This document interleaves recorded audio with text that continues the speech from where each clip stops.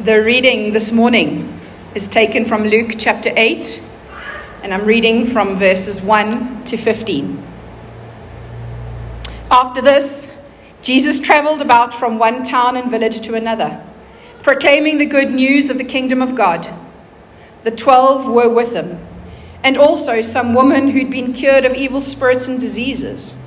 Mary, called Magdalene, from whom 7 demons had come out. Joanna, the wife of Chuza, the manager of Herod's household. Susanna, and many others. These women were helping to support them out of their own means. While a large crowd was gathering and people were coming to Jesus from town after town, he told this parable. A farmer went out to sow his seed. As he was scattering the seed, some fell along the path. It was trampled on, and the birds ate it up. Some fell on rocky ground, and when it came up, the plants withered because they had no moisture. Other seed fell among thorns, which grew up with it and choked the plants. Still, other seed fell on good soil. It came up and yielded a crop, 100 times more than was sown. When he said this, he called out, "Whoever has ears to hear, let them hear." His disciples asked him what this parable meant. He said, "The knowledge of the secrets of the kingdom of God has been given to you, but to others I speak in parables, so that, though seeing, they may not see, though hearing, they may not understand. This is the meaning of the parable. The seed is the word of God. Those along the path are the ones who hear, and then the devil comes and takes away the word from their hearts, so that they may not believe and be saved. Those on the rocky ground are the ones who receive the word with joy when they hear it, but they have no root. They believe for a while, but in the time of testing they fall away. The seed that fell among thorns stands for those who hear, but as they go on their way, they are choked by life's worries, riches and pleasures, and they do not mature. But the seed on good soil stands for those with a noble and good heart, who hear the word, retain it, and by persevering, produce a crop." I guess for many of us, the parable of the sower is a familiar one. It's one of those stories that's been told and retold countless times. So the danger is that when we hear it again, we can think we already understand everything that there is to learn from it. Yet God's word is living and it's active, sharper than any two-edged sword. So we should expect that each time we look at something like this, we'll discover new insights, that we'll be challenged anew by the simple message of this parable. And what I'd like to do this morning is to concentrate not so much on the story itself as on the 3 things that make up the story. That is the seed, the soil, and the sower. First of all, the seed. If you'd been a follower of Jesus and you observed the things that were going on at this point in time, you'd have no trouble imagining the kingdom of God taking over the world. People were flocking to Jesus. People were being healed. Evil spirits were being driven out of people's lives. The power of the kingdom was obvious to all who were there. It would have been easy to think that the kingdom of God would simply overwhelm all those who opposed it. Yet, as Jesus tells this parable, he raises something puzzling for us. If this is meant to tell about the growth of God's kingdom, there's something wrong. The means of the growth of God's kingdom seems a bit weak. A tiny seed? It's all a bit hit and miss, isn't it? Some of it grows, some of it dies. Yet this is God's plan to bring in his kingdom. There's a mystery here. You'd think if the Lord of the universe wanted to bring his rule to bear on the world, he'd be employing an army of angels. He'd be calling down lightning on his enemies. He'd be silencing those who oppose him by supernatural means. But that's not what's implied in this parable, is it? he says, this parable reveals to his disciples the secrets of the kingdom of God. The kingdom is going to come about by a slow and secret process that won't be immediately apparent. There'll be a time of planting, a time of growth in secret, and only at the end of time will the harvest be fully reaped. So how is this growth to occur? What is the seed that will be planted? What is the secret ingredient that will lead to the kingdom of God taking root in this world? The answer is simple, and it's given in verse 11. The seed is the word of God. The seed is the gospel that will be proclaimed from Jerusalem to Samaria and to the furthest ends of the world. The preaching of the gospel will germinate into a kingdom of God's people that will expand and flourish as people hear and respond to the call of God. Now, we can't underestimate the importance of that statement. There are so many other means that people would prefer to use to bring in God's kingdom. In fact, there are Christians in our world today who are embarrassed to use God's word to spread the kingdom. Instead, they put other things in its place. There are some who put ritual and liturgy, the sacraments, at the forefront, who, when faced with a crisis, offer comfort and concern at a human level, perhaps grief counseling, but wouldn't think of bringing God's word into the situation. There are some who replace the word of God with social action or political involvement, who rightly see the need for Christians to be involved with those who are downtrodden and abused by those in power. But the danger is that they forget the message of the cross in their work for justice. They forget that the kingdom of God will come into being only as people's hearts are changed by the working of his Spirit in their lives. That even a totally just society wouldn't represent God's kingdom unless in that society the people had given themselves wholeheartedly to God's rule in their lives. Now, these are all excellent expressions of the love of God and the healing that the gospel can bring. But if they're offered in the absence of the proclaiming of God's word, they're just empty vessels.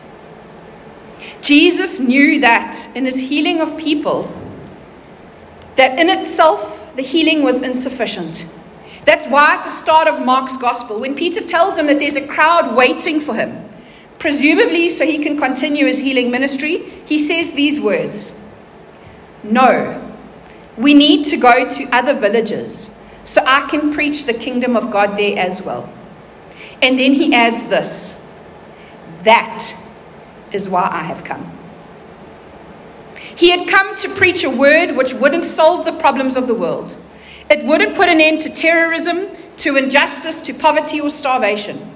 It was a word about personal repentance, personal forgiveness, personal faith, and personal discipleship. It was a word that wouldn't change the masses. It would just change individuals. It sounds like an inefficient strategy, doesn't it?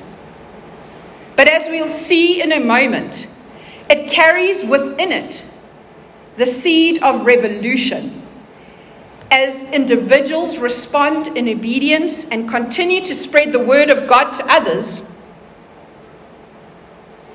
And that's why, when the crowd tried to take him and make him their king, he walked away from them. It wasn't that radical change wasn't needed in the political and social justice systems of that time, but the word of God, the gospel of Jesus Christ, that had to come first. First, people's hearts needed to be changed. And that is why the seed that we must plant must be the word of the gospel. Well then, what about the soil? I think it's vital in this world of experts, of trained practitioners, of sales techniques, that we understand the back-to-front nature of this parable. If a modern-day guru were telling the story, they'd talk about one type of soil and 4 different ways of sowing it. But not so in our parable. There's only one sower, yet the seed has 4 different ends. This is not about technique. This is not about one of the sowers who researched his market better than the rest, so that what he sowed bore better fruit than the others. In fact, the method of sowing is quite unskilled. The seed is just scattered about willy-nilly, without any control over where it lands. The sower doesn't have to look for the right soil, he just scatters the seed. That's because what matters isn't the skill of the sower, but that the seed is actually scattered and that the soil is fertile. But we'll come back to that when we think about the sower. Let's just look at the soil now. As Jesus tells the story, it becomes clear that there appears to be, at first glance, at least, a terrible waste of effort involved in sharing the gospel with people. I imagine as he spoke, looking up at the crowds that had gathered to hear him, that he looked up and he wondered, what kind of soil is this? These apparent converts would mostly fall away in the end. And why? For the sorts of reasons that he explains in our parable. There are some who hear, but then the devil almost straight away comes and takes the word from their hearts, so that they may not believe and be saved. I guess there might have been some in the crowd who'd made up their mind about Jesus long ago, and they weren't about to take his words too seriously. And we too will encounter those types of people. People who will reject the word of the gospel without even thinking about it. Some will refuse the possibility of changing their lifestyle because that would be too hard. Some will object self-righteously that they have no reason to repent because they're just as good as the next person. Others will simply ignore the gospel because they have their own form of spirituality that they're perfectly happy with. Thank you very much. And others again will think that they're too sophisticated to believe any of that religious mumbo-jumbo. But notice where Jesus points as the source of this hardness of heart. In verse 12, he says these words, "The devil comes and takes away the word from their hearts." Jesus is convinced that the work of preaching the gospel will be opposed by a personal force of evil that he identifies as the devil. If that's so, then we better be praying for God's help as we share the gospel with people, hadn't we? But then there are others who receive the gospel with joy to start with. And of these, there are 2 types. Some hear and respond, but don't take it much further. They fail to dig any deeper. Their response is largely superficial. The adrenaline rush of their initial conversion experience soon wears off and isn't replaced with anything else. Perhaps they were misled about the realities of following Christ.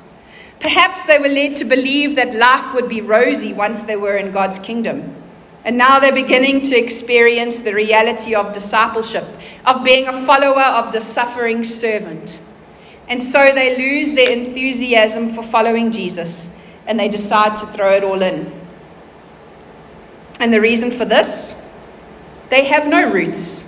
They haven't delved into the depths of God's word to develop a root structure that will sustain them in the difficulties of life. The other type of short-lived growth is where there's an initial growth in the discipleship, but their commitment isn't 100%.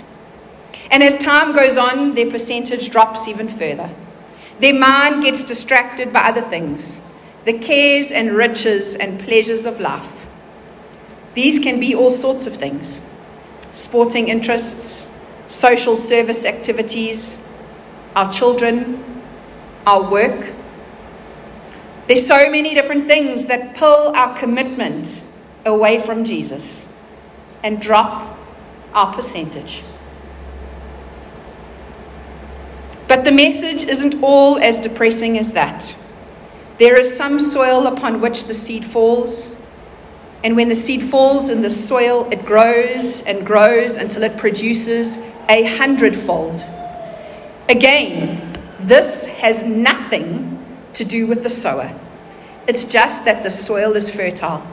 When the seed falls on this ground, the initial growth is followed by ongoing development. These people receive God's word and hold it fast in an honest and good heart. And at this point, the image diverges a little.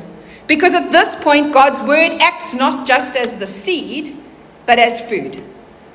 It's as these people hold fast to God's word that they grow. And what's the result of that growth? They bear fruit with patient endurance. They persevere in their service of God, and in the process, they begin to bear fruit. And if we notice the bountiful nature of the harvest, they produce 100-fold. At this point, we've come full circle. Do you see how that is? As the word takes root in the believer's heart, they begin to bear fruit. And how do they bear fruit? By sowing the seed themselves. So let's think about the sower now. What do we discover about the sower in this parable? Not a lot, really. This is what we're told. A sower went out to sow his seed, and as he sowed. That's all. So what can we learn that might help us sow the seed? The first thing we see is that the sower isn't the critical factor. The critical factors are the seed. It must be the word of God if it's to bear the fruit of God. And the soil, it has to be receptive to the seed. The sower simply scatters the seed. And now I hope that that's encouragement to you. Because what it says to me is, I don't have to be a gifted evangelist in order to take the gospel to people. All I have to do is make sure I'm able to express the gospel clearly and make sure I know God's word enough to tell other people about it. I don't need to know special techniques. I don't need to know the answers to all the hard questions. What people are worried about now is not the quality of my reasoning, but the quality of my life.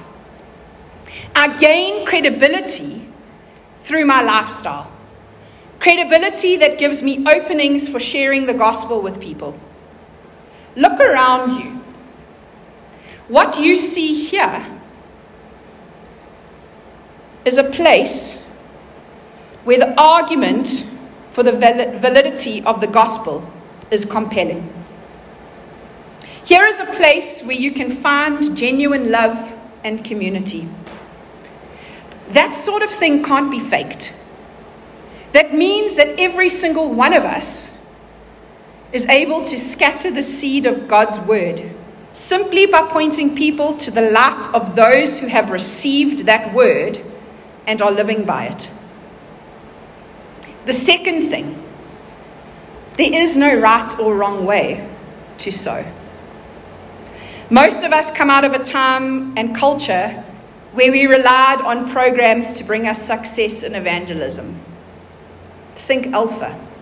Churches would develop their programs and the members would be expected to join in and bring their friends, and we'd hope that something would come from it. We still do it. And in a sense, there's nothing wrong with that sort of thing if we do it carefully and wisely. But let me suggest that in this new time in which we live, we need to give one another freedom and license to think outside of the box, to come up with new and innovative ways of sowing the seed. We need to recognize that a technique that works for me may not work for you. You may be far better not working with any technique at all. That doesn't mean you don't need to sow the seed. If you're going to bear fruit 100-fold, you need to be sowing seed. But it may be that the way you do it may be unique for you. Now, what I want to say to all of us today is this. We don't need to be specially gifted to spread the seed of the gospel here at All Saints. We don't need to use a particular technique. All we need is a desire to bear fruit and a willingness to try and scatter the seed. You might already have an idea, or even the seed of an idea. You might have an idea that's just waiting to burst into flower. Or you might need to pray about it, or talk to others about how you might do it. But really, it's up to each one of us to do what we can to bear fruit for God, isn't it? Yesterday we hosted Brave. We had 165 women sitting in this room. They chose to be here to lean in and learn. Seed was planted, and we pray it fell on fertile ground. But more importantly, we pray it brings change to the kingdom. We pray that it brings to life women of faith who are going to go out and become sowers of seed. Tomorrow is the 1st of August, Women's Month. And we are honoring Women's Month with our Wonder Woman series once again. And we are focusing on lesser known women in the Bible who brought change into their world. Some of these women didn't even know about Jesus. He wasn't even born yet. But regardless of that fact, they brought about change because they knew that something better was coming. They knew that their hope for eternity was in a king that was coming to rescue them. Change that we can still learn from today. And I urge you to join us as we explore these women, their lives, their stories, and how we can learn from Scripture and from their example about how they brought about change in their community, in their time, in their situation. There are 187 women named in the Bible, many more not named. Lot's wife didn't get a name. She was just known as Lot's wife. We've chosen 4. I'm not going to tell you their names because I'll be spoiling the fun then. But they're not well known. So don't think Mary, Martha, Sarah, Elizabeth, Eve. We're not doing that. These are really lesser known women. But join us. Because how are you going to sow the best kind of seed possible? By delving into the Word of God. And we've got examples hidden in Scripture that allow us to take the Word of God into the very essence of who we are and make us better sowers. And don't we all want to be better at sowing seed? I know it doesn't require much skill, but we can all be better. And I want to be the best sower out there, don't you?